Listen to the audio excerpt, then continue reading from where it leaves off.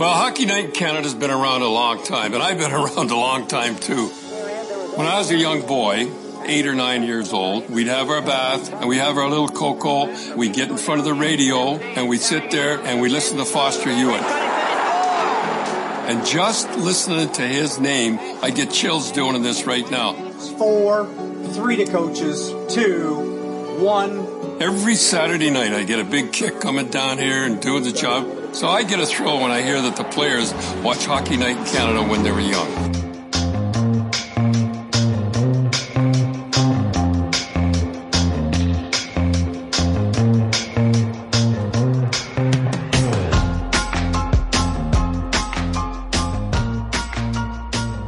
Welcome to the Can Learn English podcast, the place to learn English for Canada. So grab your toque, button up that parka, and get ready to learn English for the Great White North. Hey there, I'm Dana. Welcome to this episode of the Can Learn English podcast. This is your #1 podcast to learn English for Canada. My goal is to help you reach an advanced level of English. This podcast is brought to you by the Can Learn English Academy. This is my online classroom where I teach all things English for Canada. So if you need to take your English to the next level because you're moving to Canada, or maybe you're already living in Canada and you need to improve your English, you can join my classroom and get access to all of my English courses and future lessons. This is really great for anyone who wants to take their English to an advanced level. If you need to improve your pronunciation, your listening skills, reading, speaking, you name it, if you need to improve it, there's a lesson for you inside the Academy. Well, it's announcement time. This is a brand new podcast. You might already know Can Learn English from my YouTube channel, but now you have another resource to help you learn Canadian English. This podcast is brought to you by Langcast, which manages such productions as the Aussie English podcast. And this is a very successful podcast by Pete from Aussie English. And we have the exact same setup as Pete does. So if you want to get the transcripts for this lesson so you can read along, all you need to do is go to canlearnenglishpodcast.com to join. It costs less than a coffee and a donut a month, and you get the transcripts for every episode. As Pete always does with his Aussie English podcast, we are starting off the Can Learn English podcast with a joke. So here we go. What do the Toronto Maple Leafs have in common with the Titanic?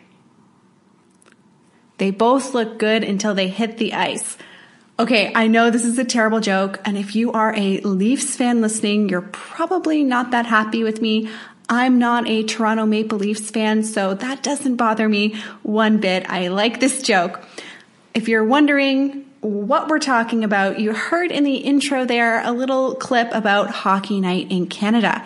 This was a Canadian legend named Don Cherry speaking about the importance hockey has in Canada.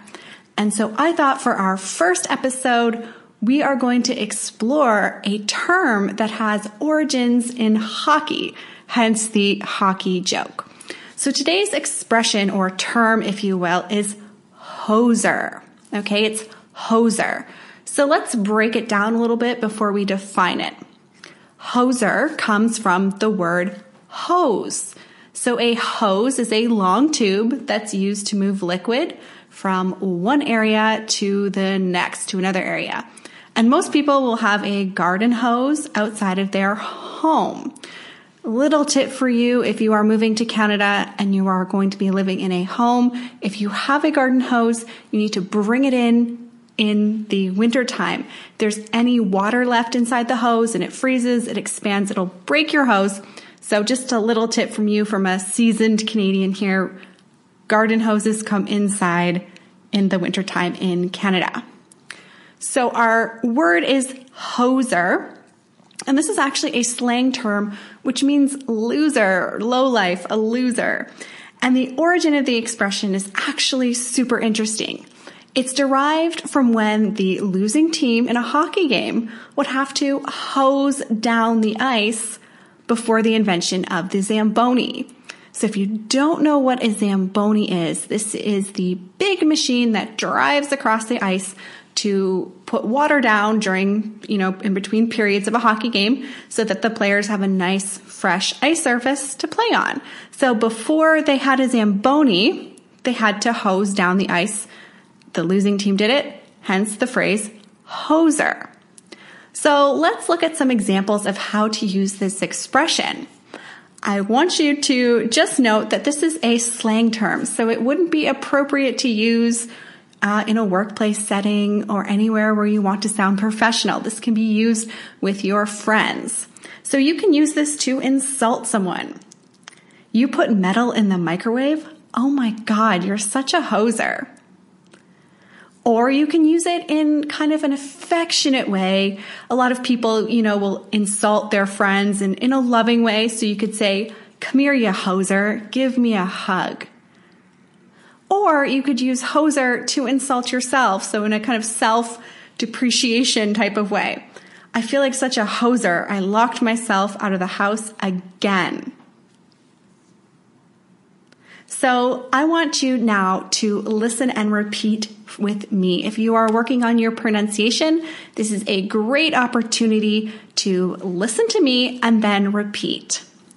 He's a hoser. He's a hoser. She's such a hoser. She's such a hoser. And now it's time for our Canadian fact. I found this one really interesting. Of course, it's a hockey fact since this is what the theme of our episode is. It's that hockey is one of the most intense sports around, physically draining the body of water and nutrients. The game is so strenuous, so difficult that the average player will lose 7 pounds in one game. But this is mostly due to intense sweating. So if you have ever seen a hockey game, you'll see that the players are usually drinking Gatorade or Powerade to replenish all of the nutrients and electrolytes that they lose by playing the game. Now, they usually have to drink whatever beverage is sponsoring their team. So even if players might like a certain drink, they have to stick with what their team is sponsored on. I mean, I guess they could probably even just put whatever they actually like in the bottle of something else. We'll never know, but that is a rule in hockey. Another one that I liked is that pucks can travel up to 190 kilometers an hour. And this unfortunately has led to the death of several players and fans over the years. Now, when you attend a hockey game, there will be netting, especially behind the goal, so that you're not, getting in the way of any of these super fast pucks. They actually color code the pucks as well. So orange pucks are used for floor hockey. Yellow pucks are used for street hockey, and then red or black are for ice hockey games. Now, there are about 30 teams in the NHL today, but only 7 of them are from Canada.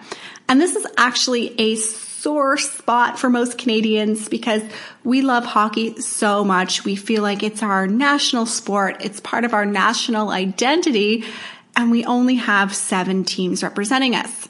Now, if you don't know, these teams are the Vancouver Canucks, the Calgary Flames, the Edmonton Oilers, the Winnipeg Jets, the Montreal Canadiens, the Ottawa Senators, and of course, the Toronto Maple Leafs. Now, even within the Toronto area alone, you could easily support another NHL team, but the league seems to like to try and keep the teams in the United States and try and expand there.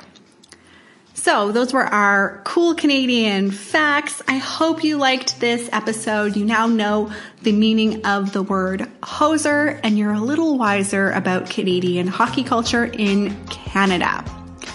Hope you have a great day and happy studying, happy learning. Until next time, bye-bye.